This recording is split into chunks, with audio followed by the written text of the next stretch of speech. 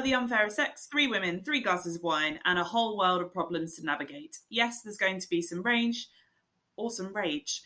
Yes, there's going to be some rage, but there's also going to be a hell of a lot of laughing, learning, catharsis, and camaraderie along the way, so grab a glass of wine and join us. You can tell we haven't done this for a while. No, but I'm also very excited to have Em back. Welcome back, Em. Hello, thank you. I'm very excited to be here. Oh, God, I'm so excited. Yeah, I've been looking forward to this all week. So, should we, okay, so it's no surprise this, sorry, what did you say? Because I posted it on Instagram over the weekend, but I'm going to lead with it because it was one of those moments I was like, literally, I'm sorry, what did you just say to me? Like, you've got no idea who I am. So, context was, I just left the garden centre. I was in really high spirits because I just bought myself some very lovely plants. And I was packing my plants into the boot of my car. And this gentleman got out of his car, and he might have been like in his 60s, 70s, like that kind of age. And gentleman is generous.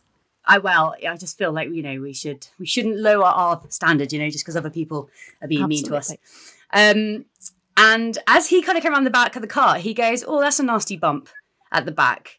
And he was absolutely right? So, like, my husband reversed my car into a concrete post about 6-7 years ago. So there is this beautiful crack down the side of my bumper, and it is significant. So I said to him, yeah, about 6-7 years ago, my husband drove my car into a concrete post. To which he goes, likely story, keep telling yourself that. And I was like, I'm sorry, like, you've never met me, you've got no idea who you are. I was then disappointed in myself because my reaction to that was like, no, that really did happen. My husband did do this. I was in front of my dad. It was hilarious. We've never let him live it down. And he went, yeah, okay. And then that was kind of the end of the conversation. But, like, I cannot believe that your instinct is that I was lying to you. The second thing, I was using my husband as a scapegoat. And the third thing is that, like, it must have been the female driver who caused the accident. And I was a bit like, fuck you. Like, you've got no idea who I am. So yeah, it's just one of those moments in the middle of the car park, and I just was like, yeah, I wasn't expecting it. I was in a really good mood with my plants, and sexism kind of like punched me in the face on the left hand side. The 70-year-old that's far more likely to crash his car than the 30-year-old as well. Yeah. But he was with his wife, who said nothing. I'm assuming his wife. He was with a female of a similar age, and she didn't say anything throughout the whole passage between us. Probably not allowed. Maybe not. But yeah, like, and I think when we talk about everyday sexism, this is what I'm talking about. It's these little, like, ankle bites about, there's just sexist assumptions that just get carried through. And you were just having a lovely day being yep. a new plant mum, and someone came and ruined it. I would just never walk up to somebody in a car park and be like, oh, like, I just wouldn't do it. You know what I mean? I just would never. Also, he assumes you have caused that. And so then he's like, oh, I'm just going to, stick it in and twist it around as well. Oh, I'm going to just make this woman feel really shit about being a woman who clearly reversed into a concrete post. Yeah. Oh my God, it's so rich with bullshit. As you say, like the poor, well, I say poor, but this woman standing by, where's the allyship? Yeah, God knows what life she's had with that dickhead. She's probably been worn down. And then Ali, hit us with the stats. Come on, because you did. I did. I went and did a bit of research. They're in my car. I wrote them down, so I got them right on the thing. Hang on.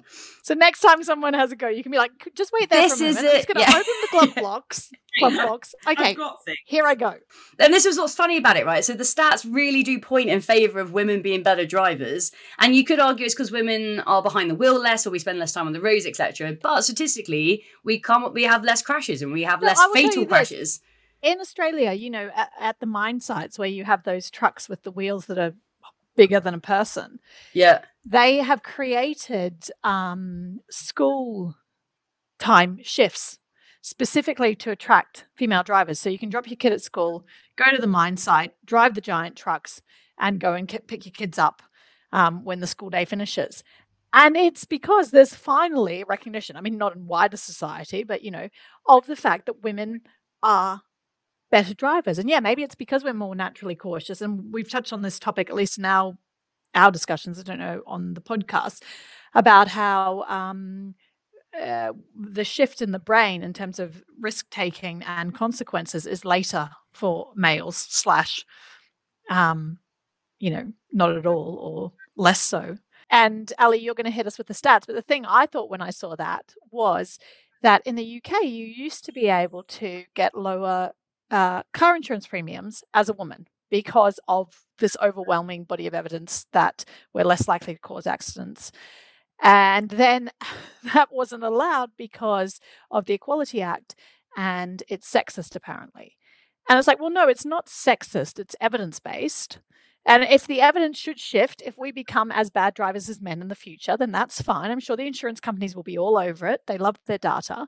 But in the meantime, it is fact-based. And I just also love the preoccupation with, oh, yes, no, well, okay, women have to, we better make sure that women have to pay the same premium as men because that's sexist. But we can get paid less in our jobs, get promoted less, be more likely to be, victims of domestic violence and rape and murder and everything else. But yeah, let's focus on the insurance premiums, shall we? It'd be interesting. Actually, I assume the stats are probably might be from this.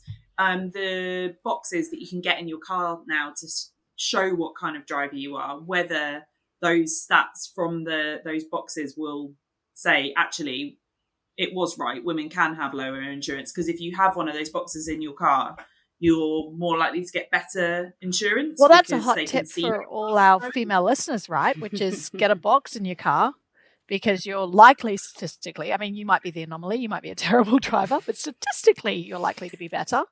And then they've got the hard, cold evidence to prove it, and you can pay less commensurate with your lower salary. Yeah. And if you do find yourself in a car park having some guy telling you that you're scapegoating with your husband, here are some stats that you can throw back in their face. So 74% of traffic deaths are caused by men within the UK. Men are also responsible for 70% of injuries on the road, 59% of slight injuries. They're twice as likely to cause an accident on the road and 3 times as likely to kill a pedestrian.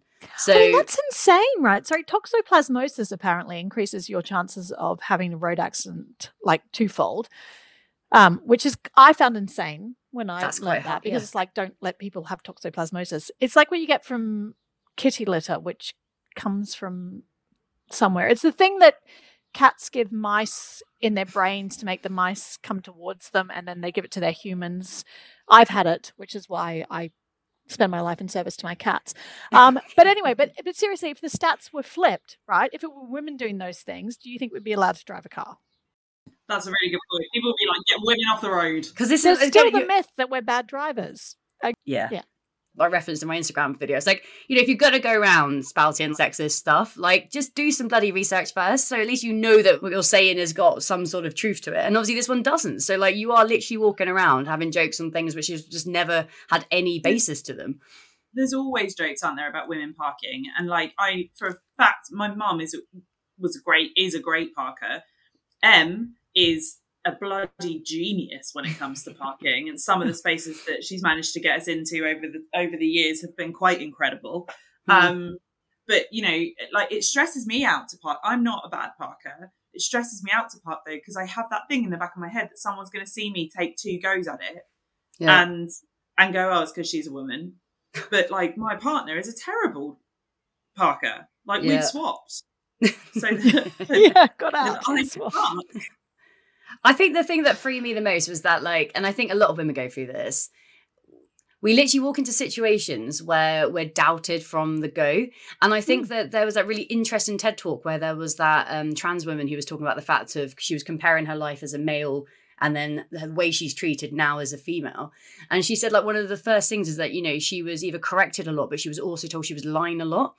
And I think that is the thing that threw me the most in that situation. Is like, why would I lie to you about this? Like, what would I possibly gain from lying to a complete stranger about a story that neither of us have shared between? It's such a weird assumption for you to come to this conversation thinking this female who I've never met not only am I crap driver, to me, but then I'm going to lie about it.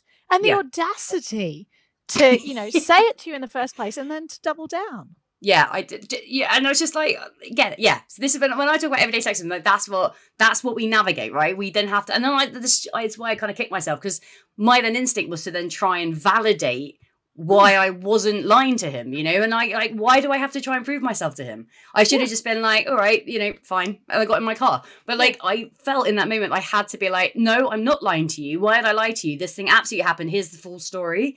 And I wish I'd just been like, all right, buddy, 74 death accidents on the road are caused by men. Stick it. And exactly. Then walk off. Yeah. And I didn't. And I wish I did. All right, boomer.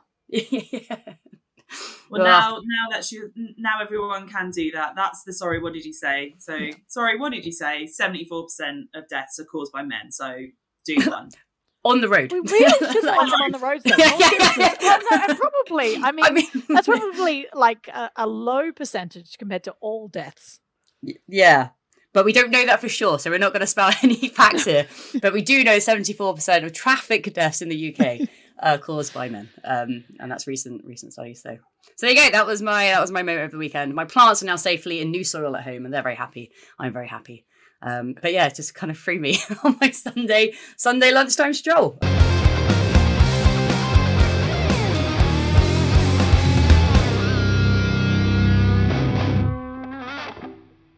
All right then, on to today's topic. We are going to be covering pregnancy and all the fun stuff that comes with that. So things such as like having a baby, not having a baby. We're also going to look at like the complex relationship between feminism and the pregnant body and kind of like throughout history how that's changed. We're also then going to look at like certain taboos around being a stay-at-home parent, and also women who choose not to have children, kind of the backlash they get from the media, from society, from people within their inner circles. So with that in mind, is there anything that anybody wants to start on, or shall I just jump in? I think you should kick us off. Okay. I think a really good place to start then is how pregnancy and the potential of pregnancy has a hold on women for, at least the first 20, 30, 40 years of our lives.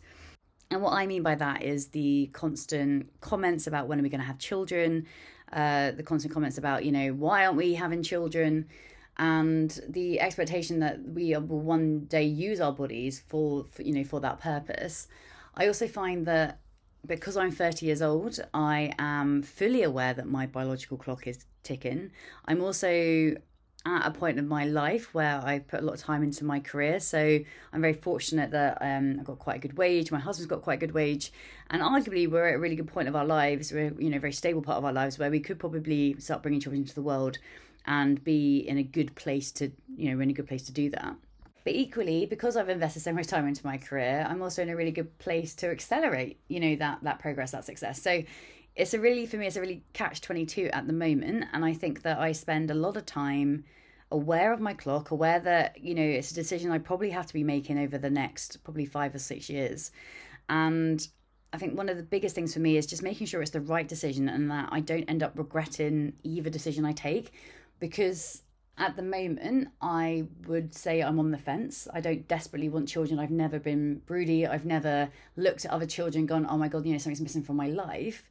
But ultimately, I don't want to not have children and then live to regret that decision. So I think where I am, there is a 50% chance that I have them and regret them. And equally, I don't have them and regret them. And so I think a lot of my time is spent trying to figure out the right decision for myself and my husband. And even though I'm on the fence and I don't know if I want them, I still let it to a certain degree influence what's going on in my life. And that's really infuriating that men seem to be able to go through their lives not really having to plan ahead for things like this. But, a really good example, I know I'm not the only one who considers this sort of stuff, but in fact, actually, Sheryl Sandberg spoke about it in her book, Lean In.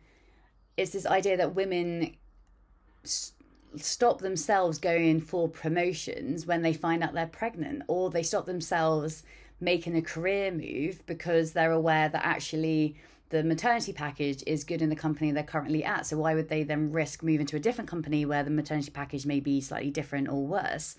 So I think that there's a lot of women in the world, a lot of people in the world who, even though there are no children in their life currently, still go through life thinking about children constantly. And I find myself in that position at the moment. This is one of those things about future-proofing, right? I had a really interesting conversation with one of my friends about 5 years ago when she and I were both like, well, we don't want them now. But we're kind of, so back then we were both about 35.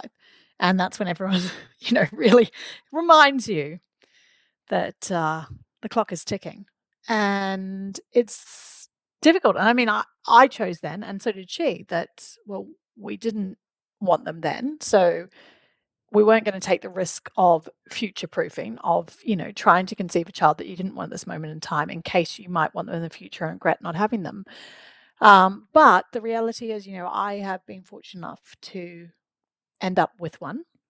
But my friend is now, she wants one, and her husband, and they have really been struggling, and it may well not happen for them. And it's just a really, and that's not society, that's not misogyny, that's individual biology. I wouldn't even say, I think we've discussed this before. A lot of the stats about fertility are really outdated. But in general terms, the older you get, the less likely, particularly as a woman, you are to be able to conceive.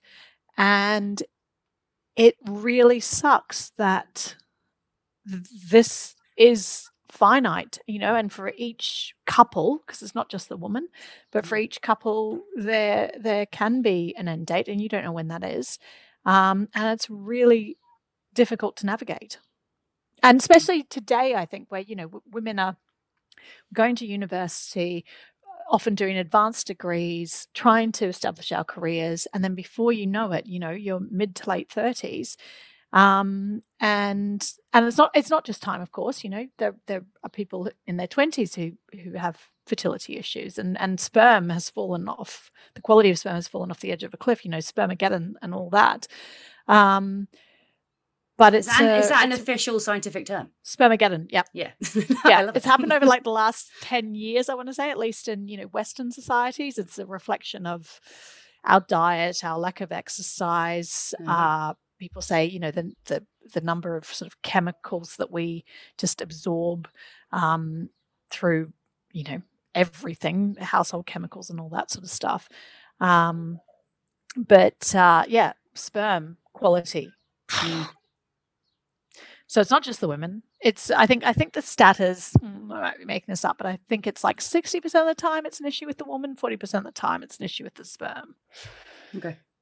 And of course, go back to our Bonnie Hatcher episode to hear us talk a bit more about future proofing when it comes to freezing your eggs and things. So we won't cover that on this. But I mean, I'm how old am I? 36, nearly 37. I mean, my clock is definitely rapidly going. But it's only a few years ago, I was at a point where I was like, actually, do I really want them? I was really not sure. 5 years prior to that, I really wanted them. But circumstances meant that it wasn't going to work. My partner went back to university, and it, financially we couldn't do it. But for me, actually, that was great because it meant that I could move on with my career and what have you, which I wouldn't have done otherwise. But of course, there's pressures from everywhere. Can we just unpack that, though? Yeah. A bit more about why you wanted them and then why you weren't sure if you did want them and what happened in your life, because I think that might be interesting for people. Yeah, so I think the reason I wanted them, I think I had always thought I was going to do marriage and babies and stuff the way my parents did. So my mum had me when she was 28. She had my brother when she was 30. And I'd kind of got that plan in my head that that's what I would do. And I think I was 28 when my partner at the time went back to university. And so, like I said, financially that wasn't going to work anymore because we went down to one salary. And then my career just kind of went really, really well. And so, very suddenly. That was the hand movement. It was. And I was like, I've now got disposable income. I'm having a lovely time that I can do stuff I couldn't do before. Actually, maybe I don't want them right now. And part of that was probably also that a fair number of my friends still didn't have children. And so there weren't loads of babies around. So I think that was part of it. And then, over the last few years, that's kind of stayed the same, that I've been like, do I want them? Do I want to change my life? Do I want to go through, do I want to stop doing all the things I love? And, and we've talked about it both probably before and then since you've had your baby. I know that if you're sensible about it, and part of it is luck when it comes to having a not a good baby, but, you know, if you, some babies can be hard and have colic and various other issues.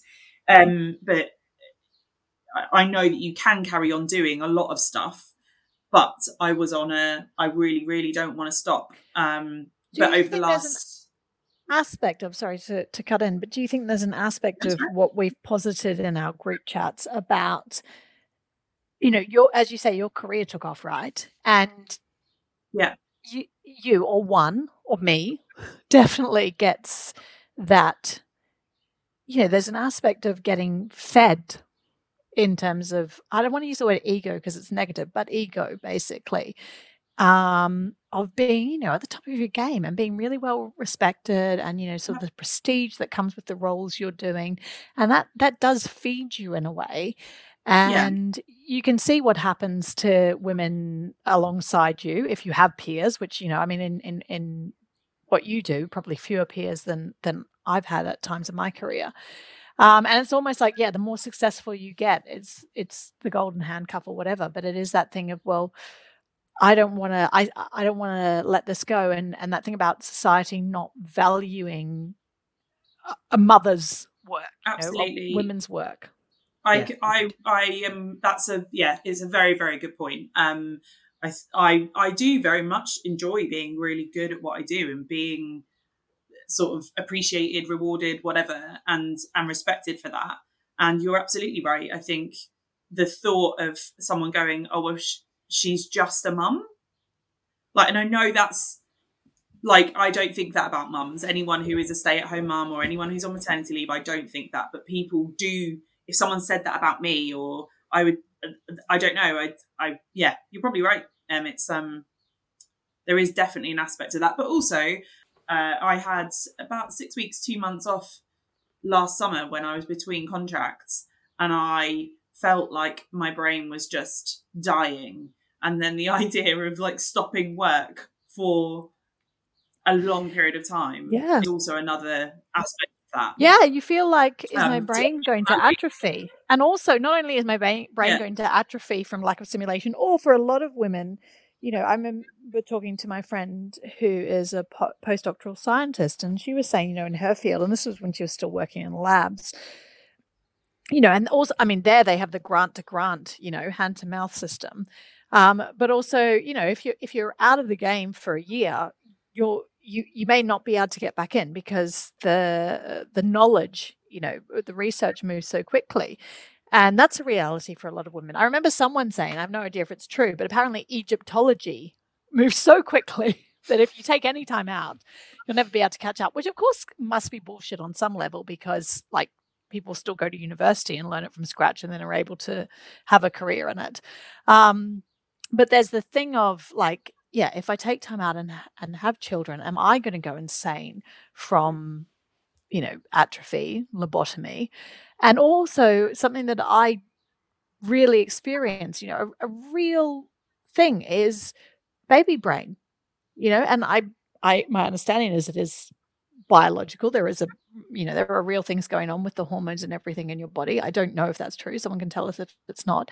But certainly in the first trimester, between the nausea and the exhaustion, and on top of that, I just like I started having to triage what I would do in a day at work, because I had, you know, maybe 3 to 5 hours of brain power and emails and things that, you know, or research that I used to be able to do, you know, take it in my stride, would really knock it out of me. And I used to have to get people to proof my emails, because by the time I got to the end of the sentence, I had forgotten what I'd written at the start.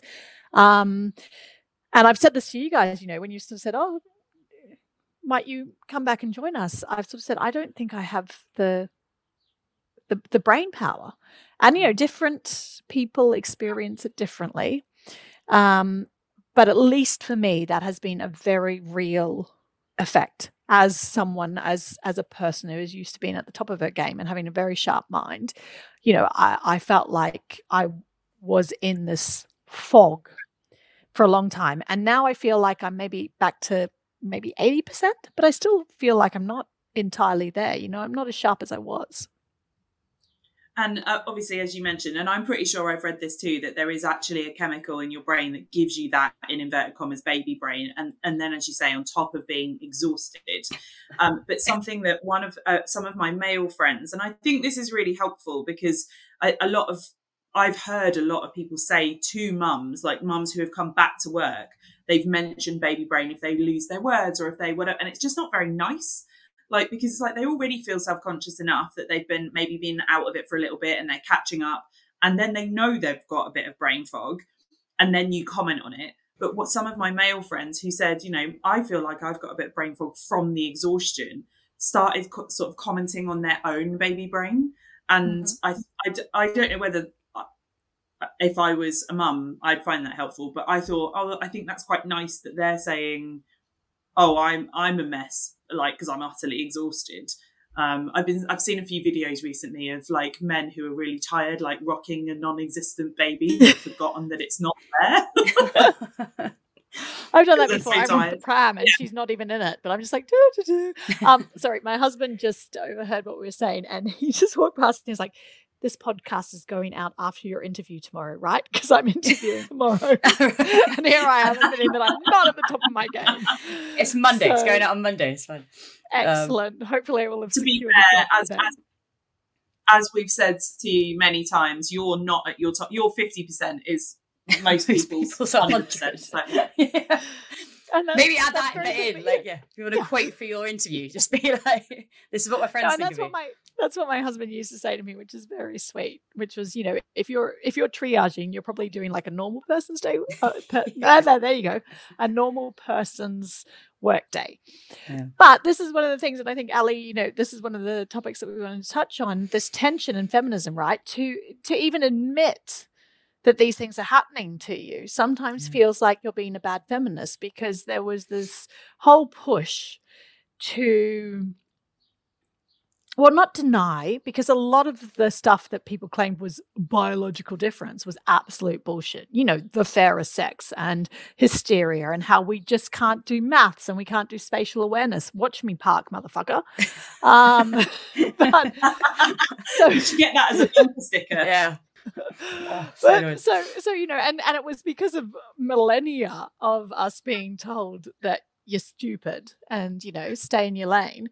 So of course there was this thing of undoing a lot of that, rather than denying. I would say undoing a lot of the bullshit, right? Yeah. But then what I found through this very, organic, that word, but for me, pregnancy and mothering and all that sort of stuff is very, it reminds you that you're an animal, I guess is what I'm trying to say. And that there are things like hormones and biology. And then, you're in this tension of, well, do I acknowledge these forces or do I try to deny them and fight against them? And again, I just want to say, because I know these things can really, trigger stuff for people. I'm only talking from my personal experience. But for me personally, first trimester was really challenging. Second sort of got brain power back and stuff, as they say, it's the baby honeymoon time. And then third trimester, you're just exhausted and, and then, you can hear me now. I'm not very eloquent. But I mean, I remember when I was coming up to, a month before I went on mat leave, and here you go off 4 weeks before your baby's due.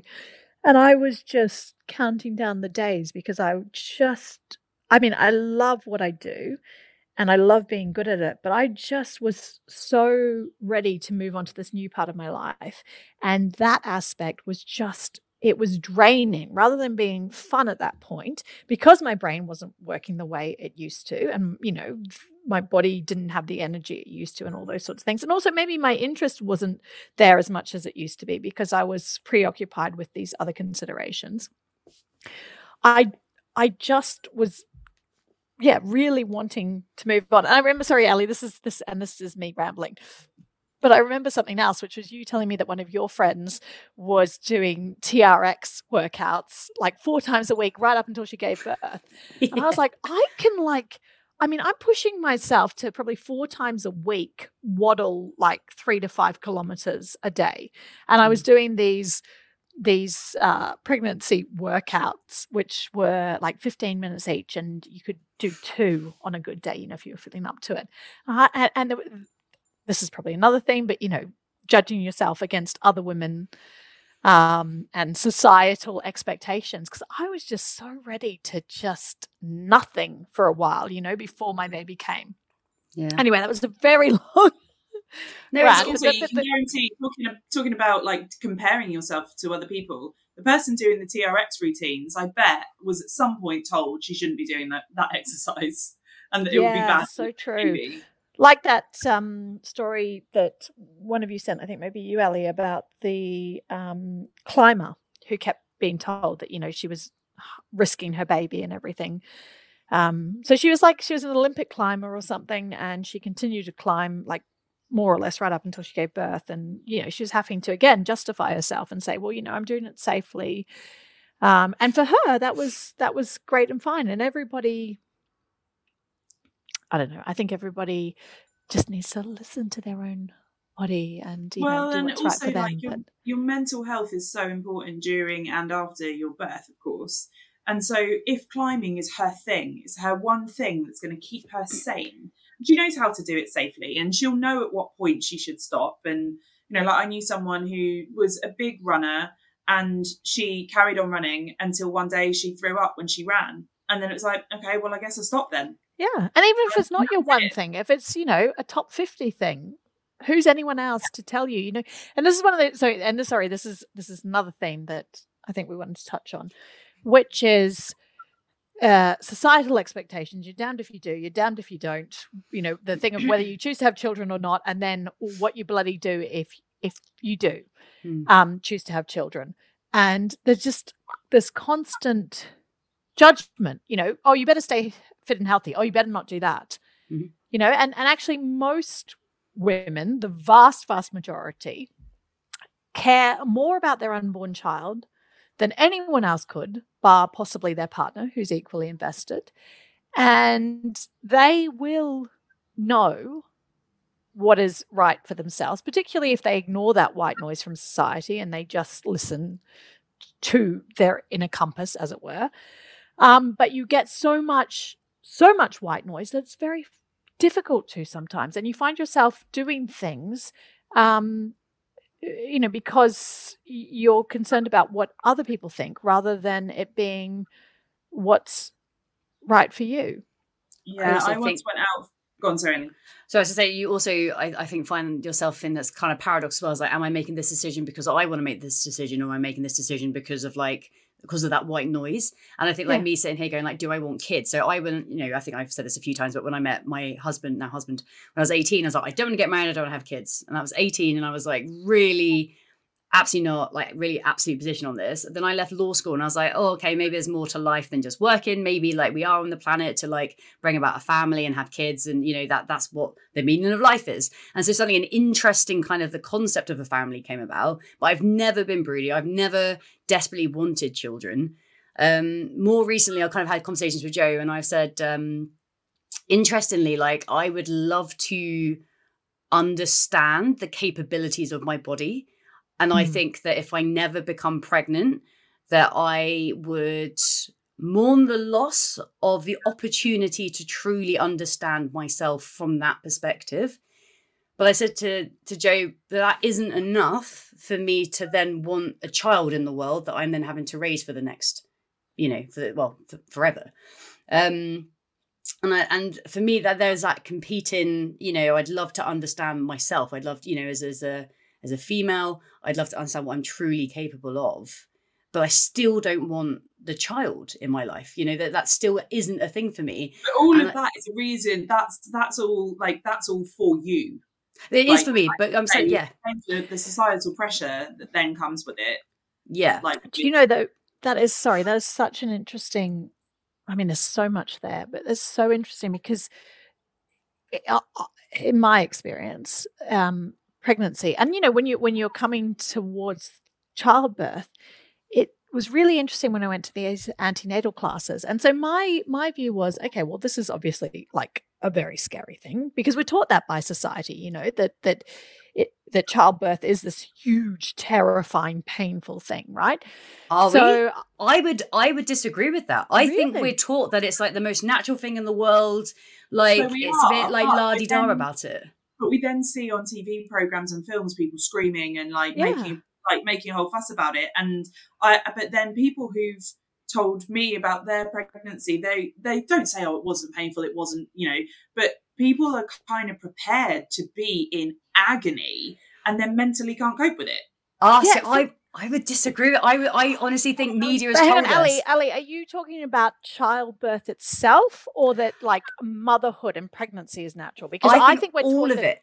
I think like as a pregnant woman, generally you are shown in society on magazine covers, in films, in books, etc., that it's the most lovely 9 months experience, right? That you're glowing the whole time, that you're growing life, right? It's the most natural thing anyone can do. Then you go through the birth, and absolutely, like, films depict a 10-minute scene where a woman's pushing, but it's jovial. Like, it's always like they end up headbutting somebody or they squeeze someone's hand too hard. They never talk about the rips and the tears and the drugs. Like, they never go into the actual trauma of that period of time. And then all of a sudden the baby's in the hand, and then the mother automatically loves it and the baby attaches immediately and all that kind of stuff. And I would say that, like, childbirth is often shown in quite positive lights, and it's not until I've started actually talking to mums that I've gone, oh right, there's bits to this. I didn't know about the brain thing, like baby brain as an actual thing, until like a couple of years ago. I didn't know about like tears until I spoke to Joe's sister. Like, I really don't think those things are shared a lot. See, that's really interesting, because I think Rhiannon and I have the opposite perspective, which is that you are told that childbirth is intolerably painful, right? And actually, my take on it is that women's power, this really innate, as you say, Ellie, about the biological experience. And just for listeners, I had preeclampsia. I ended up having to have a C-section. So I haven't had a natural birth experience. But I did a lot of prep for one. And a lot of that was the stuff around undoing what we're told, which is basically you won't be able to handle it. And it's this terrible thing. And like you say, the tears and everything. And and when I went to the antenatal classes, what was really interesting was my husband and I were really well prepared. People might say naively, but I was my sister's birth partner. I have been there. I have participated in that process, right? And so we had chosen to follow this method. It's called the Bradley method, where my goal was an entirely natural birth, by which I mean no drugs, vaginal delivery. I was hoping to do a water delivery. And we got to these classes, and I was shocked by the number of women who really didn't know, like, what goes on in your body when you're giving birth. And there was this particular woman who said, oh, well, I know a lot of friends who've had really traumatic, or family members who've had traumatic birth experiences. And she said, so I have really tried not to read anything or listen to anything about giving birth. And she said, what I want to know is, how soon can I get the epidural? And then me, being like a bit of a dick, not intentionally, but I was like, oh my God, she's walking into a bad birth experience by not knowing what it is. So then I said, put my hand up and said, oh yeah, but isn't it the case that, when you get an epidural, often it slows down the process, which is very true. And so often then you need syntocinon to try to get the contractions going again. And then with an epidural, these days they do what they call walking epidurals, but you often end up in that traditional posture of giving birth, on your back, which means your coccyx can't get out of the way, which means you're far more likely to tear / need an episiotomy, which for anyone who doesn't know is when they cut you in your perineum, which is my biggest fear personally. Yeah. And so, there's this idea that, and it's, again, this thing of taking away women's power and societal and doctoring and everything, everyone wanting to intervene. So you often actually end up with I would argue, a much more traumatic birth experience than if you're well and healthy and your baby's healthy and everything goes as it should. Of course, I myself have had a C-section because of preeclampsia. You know, there are times when, thank God for modern medicine, because my baby and I would both be dead back, 50 or 100 years ago. But it's really interesting that, Ali, you sort of say, that you're not showing that side of it. Whereas I think Nana and I are both saying, we're showing that side of it way too much. And actually it is really possible to have this positive birth experience. And if anything, a lot of women are scarred from being told that they're not able to do this, that they're not capable of it. Well, and actually, I've got a friend who feels guilty. She doesn't talk about her birth because it wasn't that bad. And so which is insane, right? Yeah. That she just says, she was induced, and then from there, it actually wasn't bad, and everything was lovely as pushing a baby out can be. But she feels guilty for that. That's so weird. Which is mad. Yeah, mine is. I see a lot of heartbreak. So again, I think just through having conversations with people like yourselves and other people in my circles, I feel like I see a lot of heartbreak in this sort of stuff, and I feel people are starting to open up more about the experiences around childbirth, not just the pregnancy and not the pregnancy, sorry, not the actual birth, but more so the actual journey of trying to get pregnant. And I think the conversations around miscarriages are becoming a little bit more open, and people are choosing to have conversations about them when they're happening, because otherwise there's no support for these people going through this because no one knows they're going on. And I think for me, when I look at weigh up my options, again, you can never know if you're going to get an easy time, right? You never know if you're going to get that nice easy pregnancy. The birth is going to be great, you're going to have a healthy child. That healthy child is going to move out at some point in their future of the home and live a independent life. You don't know if that's what you're going to be given. And for me, when I look at if I want to have children, I'm not prepared to take on the pain and the heartbreak of miscarriages, of IVF treatment, of years and years and years of trying to get pregnant and not getting pregnant, and all that stress. And I think that knowing that makes me feel like I'm not ready.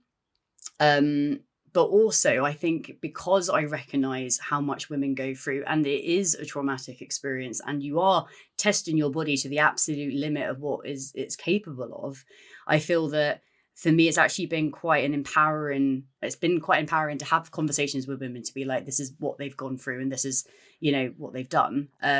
But again, I'd love to experience it, but not enough to then want to have the child. To have the child, or to have any of the complications that could come arise. And I'm not. And that for me it's not enough to go in with your eyes open, I think. But the other thing is, we are stronger than we know. I mean, I think I've shared on the podcast before, but I had 3 miscarriages before we had our baby. And everyone is individual, right? Like for some people, one miscarriage can destroy them. And they were devastating for us. But also, I think my husband and I processed, and grieved and all that sort of thing quite well. And I think there's a huge power, which I've said to you guys before, in community. And it's this, in the olden days, you'd I don't know, sit around the campfire and the women would have their conversations. Because this is the other thing. When you've had a child, or when you're having a child, it seems like other women are often then much more willing to talk to you about their experiences. And I don't think it's that they're not happy to speak to people who haven't had them. It's just they're like, I don't want to bore you or freak you out or gross you out or whatever. But so for me, there were certain podcasts. There was talking to family members who'd been through similar things. There was obviously talking to my husband. But, I do think you have to get to the point where it's something you want. And for me, it was sort of like a relatively overnight switch, and I'm still not, I've never been clucky. I'm still not sure I want one. But this is something, and I'm nice to other people's children, but I'm not one of these ones who's like, oh, where are the kids at the party? I'm going to go and talk to them. I'm like, I'm going to go and talk to the adults, And it comes in all different shapes and sizes is what I'm trying to say. And if it's right for you, great. If it's not right for you, equally great. Yeah. I think it's in our age group, like 40% of women are childless by choice. And isn't it fucking fantastic that we can live in a world where you can choose not to have children? Because very recently, that wasn't your prerogative. Yeah. And, let's just all be okay with each other's choices and be okay with our own choices and be okay to go, okay, well, maybe the clock will run out, but I'm not ready yet, and so future proofing isn't good enough reason for me to have a child. Or as you're saying, Ali, I would like to know what my body's capable of, because this is a very sort of primal thing. In a way, this is what my body's for, but also my body's for many, many other things, Yeah. and I'm not going to be incomplete if I don't bear a child. And this is going to ruffle some feathers, I'm sure. But I also, part of me feels like, the stat you just said, like 40% of women are now like childless via a certain age group.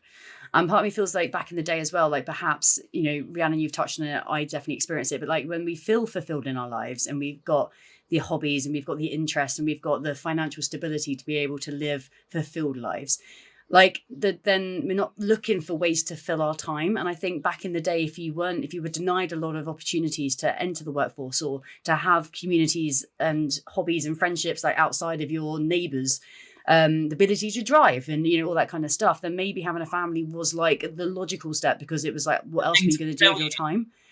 Yeah, and I don't think that's everyone. I'm sure there were lots of people throughout history who desperately wanted children, but I feel like I can't imagine a lot of mums went into it going, I want 15 kids.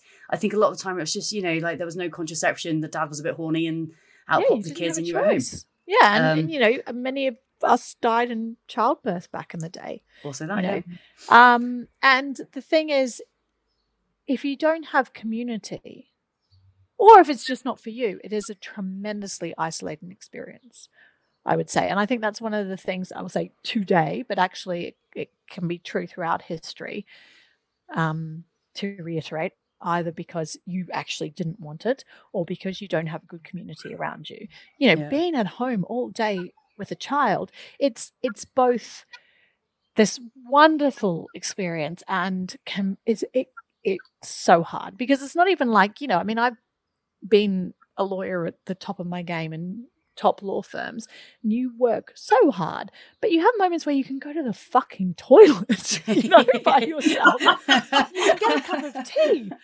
When you're responsible for this person, you never have that moment of downtime. And I have, the most involved partner, and his work is very flexible, and we have co-parented throughout. I wouldn't personally, I'm not cut out for this to go in, but I do think I have so much compassion for like that traditional, the wives of the partners of law firms who, their husbands are never there. And then their husbands often choose to stay away because, at home it's all just loud and she's not very happy. Of course she's not fucking happy, because she's parenting on her own.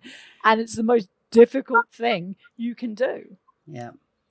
This was like, we spoke a little bit about, is it anti-feminist to enjoy motherhood? And I think that's a really interesting question and an interesting statement, because I think that in a little bit of research I've done, obviously, there's also debate about which wave of feminism we're currently in, but let's, for argument's sake, we are in the fourth wave. And I think the reason we pushed out the third is because of technology. So we're much more in a digital age of feminism, which has meant that like communities can build a lot quicker.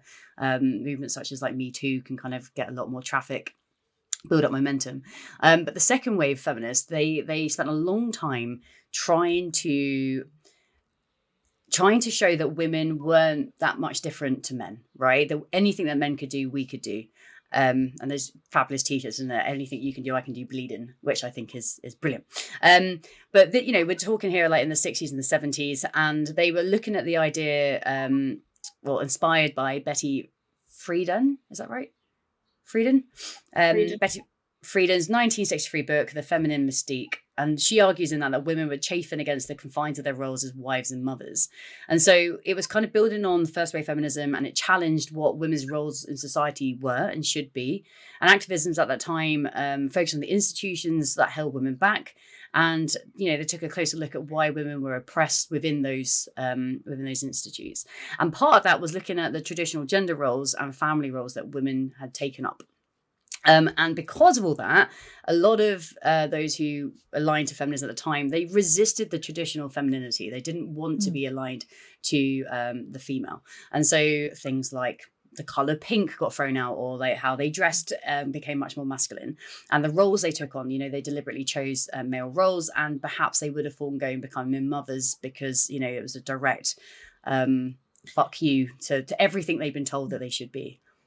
But I think, and I think the reason for that is because feminism was still a relatively new thing, and the push for equality was still relatively new, and we still had a long way to go. And so you go to extremes. Yeah, we had a lot of bullshit to undo, right? Yeah, so I think you go to extremes. So the second wave feminists were going, don't have children, don't be a mum, don't be a housewife, don't do any of that stuff. Yeah. And actually, I feel like we've got to a point now, mostly, there's a few exceptions that I'll mention in a second, where we are saying you can bloody choose. If you want to be a mum and you can enjoy it. And you don't have to go back to work if you don't want to. You do that. Like, you do you. If you don't want to have kids, don't. And go and stay in work. If you want to have kids and you want to go back to work, do that too. There's still clearly lots and lots of things that make it very hard for women. And also, but to suggest that it's anti-feminist to enjoy motherhood, I think is not. I think that's bollocks. And actually, there's a bit of a push recently on Instagram for trad wives, and so not so much wearing traditional clothes. There's those trad women who wear 50s clothes and want to live a 50s lifestyle. I assume they don't want to be raped by their husbands, but it's they kind of take on that old-fashioned role. But there's a few things that popped up on my Instagram where it's women saying, I am choosing to be a housewife and this is my role and I love it and that is my choice and no one's made me do this and that's what I want to do. And I think and pushing that as part of feminism. Yeah, absolutely. But I wonder, I'm curious then what the stats will be in 20, 30 years time, because at the moment the evidence is that children, male and female, benefit, in terms of at least what I value, from having a mother who works outside of the home, which is the daughters are more likely to be more highly educated and be paid more, and the sons are more likely to do more of the housework and that sort of thing. And wouldn't it be wonderful if we raised our, this is the thing that I say, you better raise your boy to be worthy of my girl, because she's not going to put up with that shit, Yep. That's not denigrating women who choose to be at home. And that's, I think, a really important thing, where hopefully what will happen is that if that's the choice you make, that will be equally respected, because it's really fucking hard and it's really important. The other thing is, anything you can do, I can do bleeding. Having kids doesn't have to be, an or. I don't like that you can have it all, because I think that puts unreasonable pressure on women. I think we, at least, for me, I've acknowledged, and I've really enjoyed acknowledging for myself, that actually this is where I am right now. I don't want to, right in this moment, and I mean, straight after giving birth and that sort of thing, be trying to, like in the US, having to go back after 3 months. I would have been a mess if I had to go back after 3 months personally and try to do a high-powered job. But now my child is 9 months old, and I'm actually in the space where I'm like, yeah, I'm ready to go and be a badass in a corporate environment. And it's each to their own. And the thing for men is, we can do this amazing thing where we can carry life and give birth to children, and then you can equally nurture them. Yep. And we can either be in the home and do amazing things, or we can be in the workplace and do amazing things. And, soz that you don't get to do that. So one thing I've noticed, and it was quite interesting, I was at a wedding on Saturday and a conversation came up, and there was a baby being passed around the table, and it was a very tiny little baby. And he had a feeding tube. So he was having trouble feeding naturally, and they had to the tubes on for a couple of months, I believe. And there were a couple of things that happened. One was the reason they were at the wedding and the baby was there, I felt confident enough I could go up to the parents who are related to my husband and ask, how the baby was and what was what was the reason for the tube. And she actually thanked me for asking. She said like loads of people tipped her around that as a conversation. So that was one thing. And actually, it kind of allowed her the opportunity to talk not just about her son's experience, but also her experience as a mum. She felt guilty that she couldn't feed her son. But equally, it also meant that her husband had the opportunity to feed their son, which is probably something that wouldn't have been as available had she breastfed the whole time. So that was quite an interesting paradox. And then the second thing was we sat at the table and was talking to another mum who's got two girls, and slightly older, and she was talking about the fact that, you know, eventually she's going to have to go back to work because, you know, the finances of the house require kind of additional money coming in. And the way she spoke about it was such a, like, you know, it was that or it was like stay at home or go and get a career. And there was this kind of, you know, like use one or the other, and one's good and one's bad. And I think that like we need to start moving away from that. And one of the most interesting things I think moving through like the second wave feminism through to like the third and fourth is that second, again, it was absolute extremes, right? And at the back end of the second wave, there were three types of feminism that emerged. One was mainstream liberal. They looked at like institutional reforms. They looked at trying to reduce gender discrimination, giving women access to like male dominated spaces, trying to promote equality. You then had the radicals. So they wanted to reshape society entirely. They were like, you know, this system is inherently patriarchal and the only way we're going to make it better is by a complete overhaul.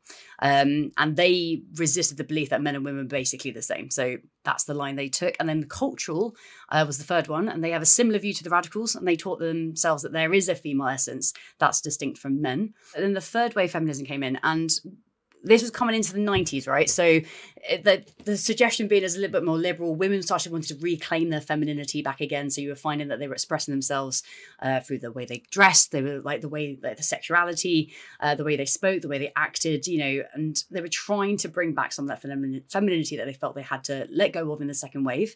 And I think what I'm starting to see now is because of all that work that had been done in those first and second waves in terms of fighting for equal pay, fighting for the rights of women to be not discriminated against in the workplace, to make sure there were maternity pay and policies in place that protected women, the work that went into actually showing the value of housework, of motherhood, of, you know, being that stay-at-home parent, I think what that has brought now into the 21st century is the ability for women to go, I want to be a stay-at-home mum, and this should be respected the same way that my husband bringing home a paycheck is respected. And I think that that for me has been the most probably empowering thing, is it's not saying men and women are the same. It's saying that whatever you choose, it should be valued the same. Yeah, or if the man chooses to stay at home, right? 100%. I mean, in Denmark, 4 days after my daughter was born, the law changed. And so if you want to get the state, what's it called? You know, like parental pay. Yep. You actually, I think the fathers have to take a minimum of, it's 11 or 14 weeks, something like that. There's a few exceptions if you're self-employed and that sort of thing.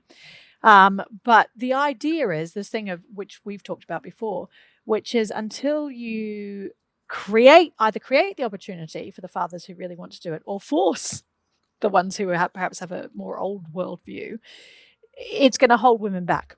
Yeah.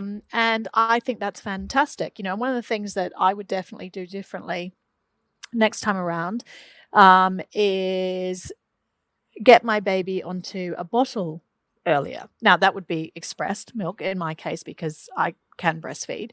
Mm-hmm. But if she, or, you know, next baby was prepared to take a bottle, that would actually take some of that parenting off my hands and allow my husband to, you know, share in what is a lovely thing, and even it up a bit more in that respect. Yeah. Also, you know, with as you say, the stay-at-home mums, equally, you know, stay-at-home dads, which you see more of. And if that's what the couple chooses, if that's what works for their family, you know, we should just support it. It should just be flexible. Yeah. The point is, I think, you know, people should be able to do whatever suits them in their family unit. Yeah. But I think, unfortunately, because women have traditionally been the stay-at-home parent, and because that work hasn't been valued, and, you know, to a certain extent, I would say women have been like treated second-class citizens, and then mothers have been treated worse so than women. And then, you get into the intersectionality of, then black women having a worse experience than white. When you start looking at all that, like, you can understand the resistance of men then wanting to be a stay-at-home parent, not only because of social taboos, but also the fact that they know they're not going to get valued for it. They know that their time and their effort and energy isn't going to be...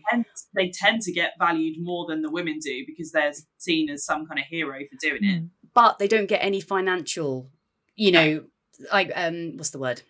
I've got repercussions in my head and it's wrong. Remuneration. Remuneration, yeah. Any of those.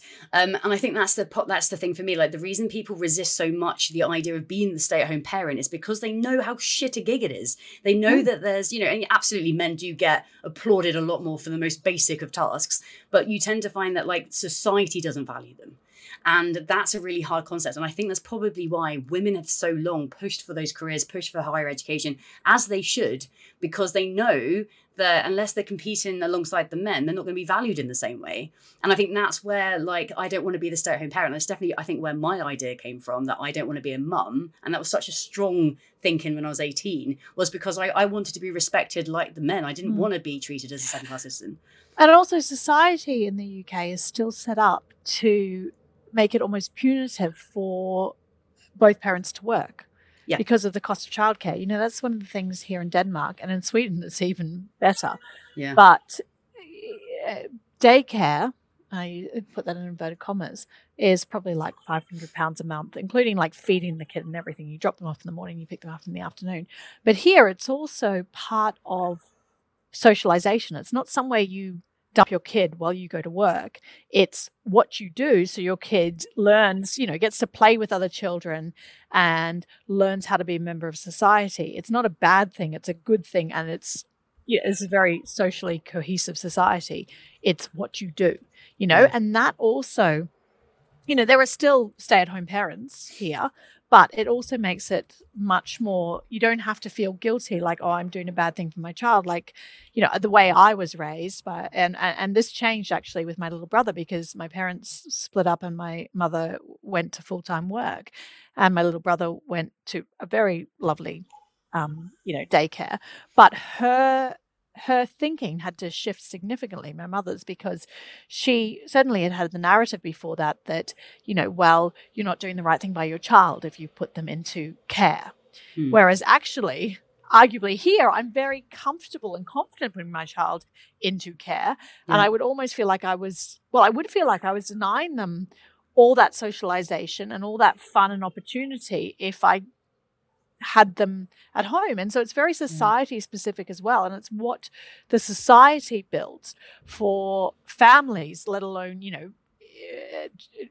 the sex of the parents. You know what I mean? Yeah. Because also culturally as well, there's a lot of cultures where raising a child just on your own that's taboo. Like, the expectation is that your child would be with other children in the neighborhood or cousins or, other children within, the family unit. So the fact that we've got this, we can do everything on our own mentality within the UK, that is really alien to a lot of other cultures, a lot of other societies. And I think that puts additional pressure, certainly on mums, if you don't have that supportive parent, but on both parents as well. If if you're in that and you don't feel like you got that support unit, I think that's puts additional pressure and stress on new parents. And then, of course, if you do go and join like a community of other mums, you become competitive with what your child is doing and you get judged again. Well, see, this is interesting, right? Because I was, you got the choice when you had a child here of joining it is a mother's group. As progressive as society is here, it's still a mother's group. And are there any dads in that beside the name? Is there any fathers who do attend? There weren't primary care of fathers initially, but now at this point, the dads, I'm just trying to think, 3, yeah. So the fathers in the group, are taking their parental leave, which is nice because then we meet up and often without the babies, But so I was put into a foreigner one, right? Because you don't want to impose on people where you can't speak their language, even though Danes can all speak amazing English. And actually, I found, so there were 4 of us originally. And it's been wonderful. But the thing is, like, speaking to the other women in the group, they said that a lot of their friends have been put into one and they've either never met up or they just didn't gel. But for us, and you have that moment where you're on the WhatsApp group and you're like, oh, am I like humble bragging right now about how my kid could crawl at 7.5 months? But fortunately, most of us have a pretty robust sense of I don't know, reasonableness. Like we don't assume that that's what's going on, and you can be happy. And you can be happy for the other parents that their kid has hit that milestone, even if yours hasn't yet, without freaking out. Yeah. We did have an issue recently with the 5th member who joined later and is, I don't think, coming back for precisely that reason around, feeling that someone's judging your kid and that sort of thing. But this is a common thing to discuss, right? Like women shouldn't be, parents, right? But we shouldn't be criticizing each other. It's hard enough as it is. We should be building each other up. But also there's the thing, like, just because you're a mum doesn't necessarily mean you're going to get along with another mum because you're both mums, like I also think that's the reason that we all got along is because, 2 of them are 10 years younger than me, but I think we were all just quite similar people. We'd all had our careers and planned to return to them, but at different speeds. One of them has gone back to work when her kid was, I don't know, maybe 7 months old. One of them's about to go back to work, so her child's like 9.5 months old. I'll go back to work in a bit. And the other one might be off for a bit longer because she's really enjoying this phase and they can afford it and all that sort of stuff. But I think also all just wanted that community. And I don't know, just couldn't be bothered, weren't interested in, being mean to each other. But the thing is, like, we had in January, so when our kids were around 6 months old, right? Or 5.5 months old, whatever. We all had a dinner out, and it was this lovely dinner with cocktails and wine and delicious food. And we all left the kids at home, and we just had the best night out. And that's the thing, like we can, and we didn't discuss our children. We enjoy each other's company aside from our children. But it's so wonderful. Like the first time we met, equally, when our kids were a couple of weeks old. The first thing we did was just tell each other our birth stories. And that wasn't anyone's plan going in, but that's what you wanted to discuss. That's what you needed to share with other people. Yeah. Yeah, absolutely. And that's, it's also like where you probably feel there's like, I don't feel awkward around parents, but I do feel like I don't know what I'm allowed to ask and what I'm not allowed to ask. And so I do also feel like I like tiptoe around it. And because I'm not a mum, I often feel like I'm never going to give advice, but do you know what I mean? I don't think that's anything to do with being a parent or not being a parent. I think that's to do with the sort of person that you're dealing with. And that's exactly this issue that we had in the mothers group. Someone taking offense for the sake of taking offense when clearly no offense was intended. Yeah. And I don't know if I've said this before, but my sister is half Caucasian, half Filipino. We don't look alike. We're not actually blood related. Well, we are blood related, but we're not biological sisters. I forget to mention it to people because equally, why would I? And then I've had people say after they meet her or see a photo of her, they go, "Oh, she's a lot more tanned than you," or "Oh, so you have both the same parents."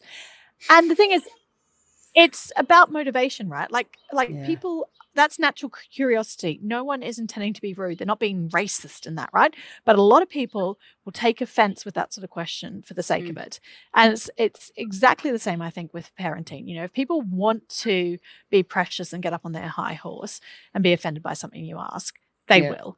Even if they find your question a little offensive or naive or whatever, if you know that it's not coming from a mean place, why take offense? Why not just go, okay, well, there was an example you gave a long time ago, Ali, about where you said something. It was with you and Anne-Marie discussed it. I can't remember what it was, but it was something where you said something. It was Anne-Marie talking about one of her friends, and you said something, and then you realized that, oh, that might be offensive, or Anne-Marie told you off or something. And Manon, you told the example of at work where you said the thing, and then you realized straight away. And I'm not repeating the thing because, but you realize straight away, actually, maybe that will be offensive to someone, and you owned it, you know? I actually think parenting is no different. It's just people. And if people want to take offense to stuff, they will. Yeah. Or if you're being offensive, then they will. People will be judgy, won't they? There are people who, it doesn't matter what you're doing, someone is going to judge. But you take it how you want to take it. Or if those kind of people are around you, perhaps say, please, or just get rid of them. The other thing I'm aware of is that the fact that I've chosen to have a child doesn't mean that everyone's interested in my kid. You know, and I really try to be conscious of that when I'm together with my friends, or not even try, because also there's lots of things I want to discuss with them aside from my child. I also want to discuss my child, but that's not my whole life. Yeah. Yeah. But also so a couple of things here. One is I think the parenting thing comes back to this idea that we have to parent on our own. And I think there is a nervousness that, if you let go of a little bit of control, your children are going to be ruined and corrupted by the people that they end up spending time with, right? So I think that because we've lost that community-based parenting, there's probably a little bit more fear there in terms of I don't have full control over my child. The second thing there as well is just it took a lot of untraining for me to not see my mum as a mum. I know that sounds like a really weird thing to say, but I was quite critical of my mum and my parents' divorce because of how she responded to the situation. And I think it's because in my head, I couldn't see her as anything other than a mother figure. Mm-hmm. And I think what's been really interesting for me as a part of this journey is actually over the last, 5-6 years my mum is first and foremost her own person. Mm-hmm. Then she became a wife, and then she also became a mother. But those two were, coincidence. She was always been her own person. And for me to be able to recognize her as a person who happens to be my mum was a massive learning curve for me. And I think part of that was because, my mum really struggled after the divorce because she'd lost herself in that whole process. For her, she identified first and foremost as a mum, then as a wife, and then as herself. So I think also listening to you say, you're recognizing your friends around you, but I also think it's really important that you're recognizing yourself in that as well, and that you have interests, but you also happen to have a daughter. And I think that your daughter will benefit from seeing that, because I really had to look for it. Well, we'll have to see, right? Because I think it's a really strong thing to just see your parents as parents, and because traditionally it's the fathers who've gone out to work and that sort of stuff, we've sort of been more capable of recognizing that they have a life beyond us. But I think it's quite natural to be like, that's my mum, that's my dad. They don't exist beyond what I need of them, Yeah. Something else that my sister said to me, which I think is very true, is if you have children, you become much more forgiving of your own parents, because you just go, because they're just people. And our parents often, were so much younger than us. And, our mothers in particular, they hadn't had the opportunities and the worldliness that we've got to have, and they were often babies practically themselves. I mean, imagine having a kid at 26 or 28. I mean, I can't imagine. My mum had four of us. Well, parents. My mum and dad had four of us by the time they were 26. Yeah, that's... Oh my God. And I just take my hat off to them now, right?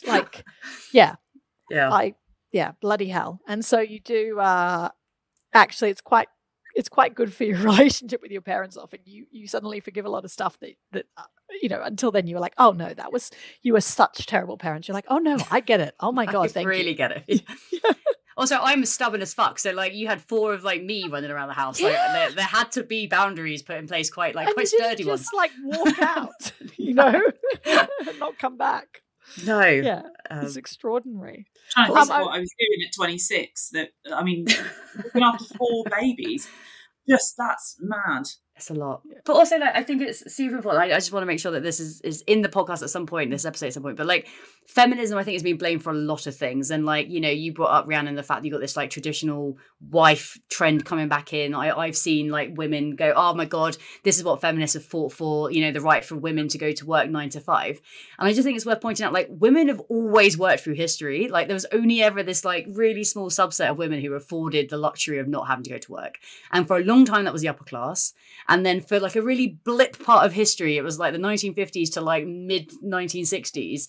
There was this, both the woman got to stay at home, the wife got to stay at home, and that extended down to working class families.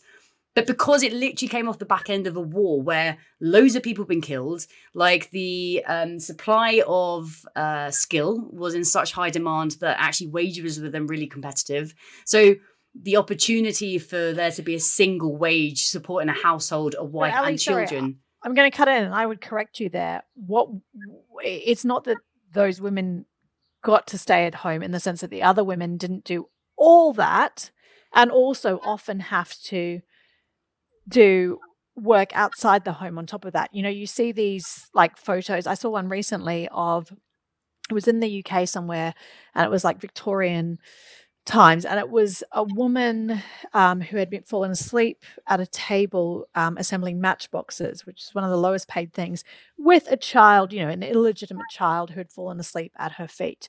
And the reality of her existence was that she had to try to keep this child alive, which I now think like, oh my God, like my child goes through so many nappies in a day. Like, what did you do? When they got nappy rash and stuff, when you didn't have that available. That's just one aspect of parenting.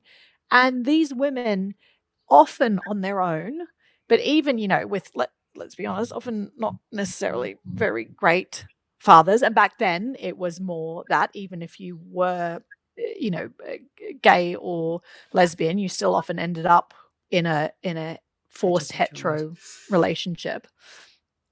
Women have always worked very hard, whether that's mothering, whether that's outside the home, or more often than not, whether it's both together. Yes.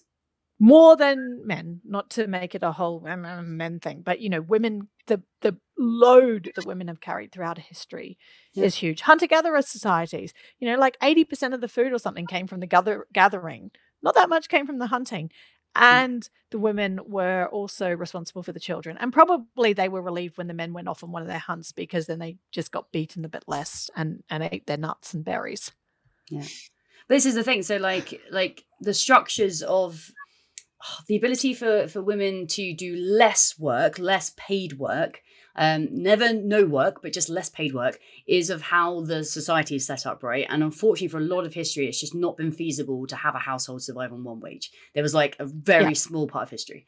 And today, when we talk about feminism is to blame for the fact that women not having children anymore, there's a lot of people who go, well, can we just look to childcare costs? Can we look to maternity policies? Can we look at the fact that women still aren't getting paid equal to their male counterparts? And also, when they leave the workforce to have children, they also then lose a percentage of their wage for every child they have, and every year they're out of the workforce. Can we look at the pension hit on women who choose to take time out to raise their children? So when you start to look at, motherhood and the systems which are in place to actually support parents, until those are more robust and actually supporting people. And this is, again, we've laughed at America. Like, they've taken away Roe versus Wade. They've taken away contraception and education around sexual education. And then they've also taken away all of the social services that could possibly be required by a new parent who didn't want the bloody kid to begin with, because you're refusing to let them have abortions. So there's and refusing to let them have contraception, because contraception and abortions tend to happen in the same place.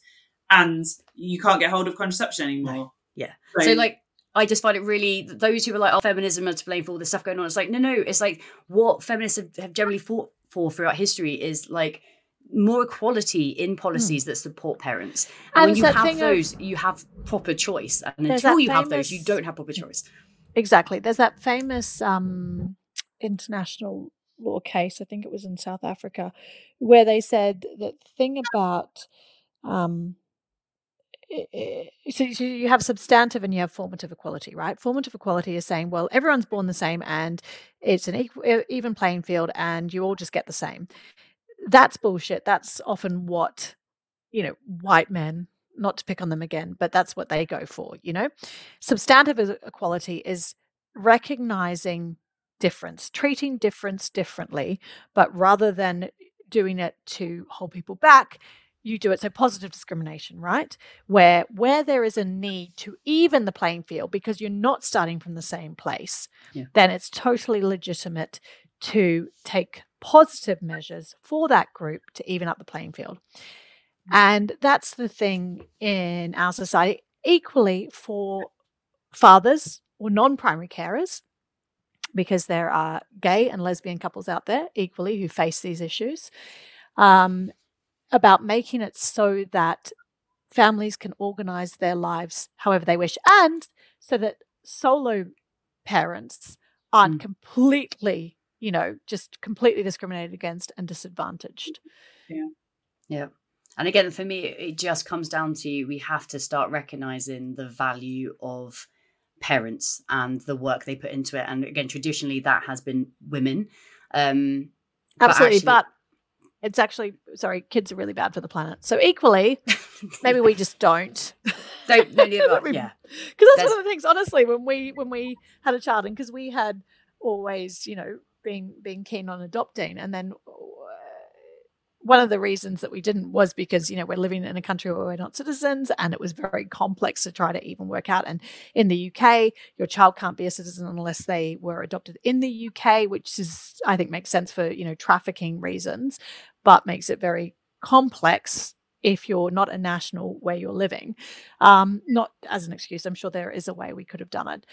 But in all seriousness, having kids is kind of selfish on one level when you're looking at the state of our planet. So, hats off to the people who choose not to.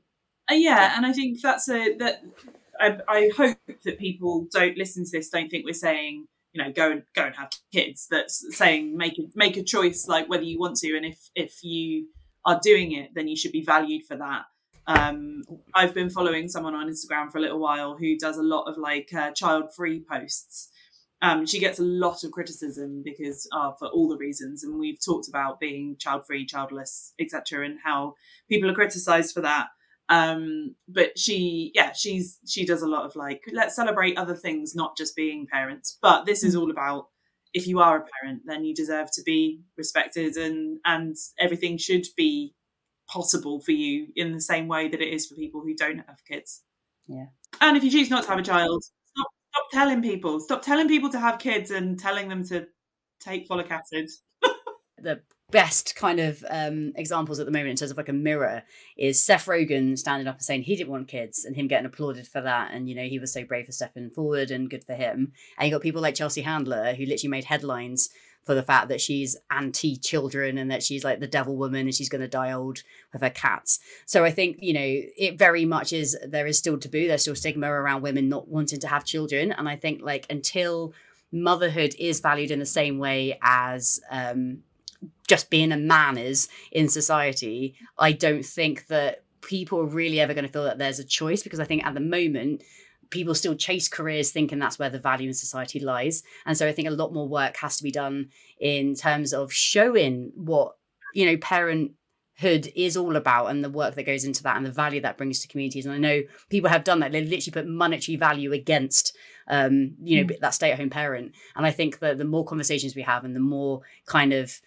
honing in on that happens, the better it's going to be for everyone, because then men will feel more confident kind of going home and not getting the stigma. Women will feel more confident choosing which actually one is right for her versus which one she thinks she should be doing at a point of her life.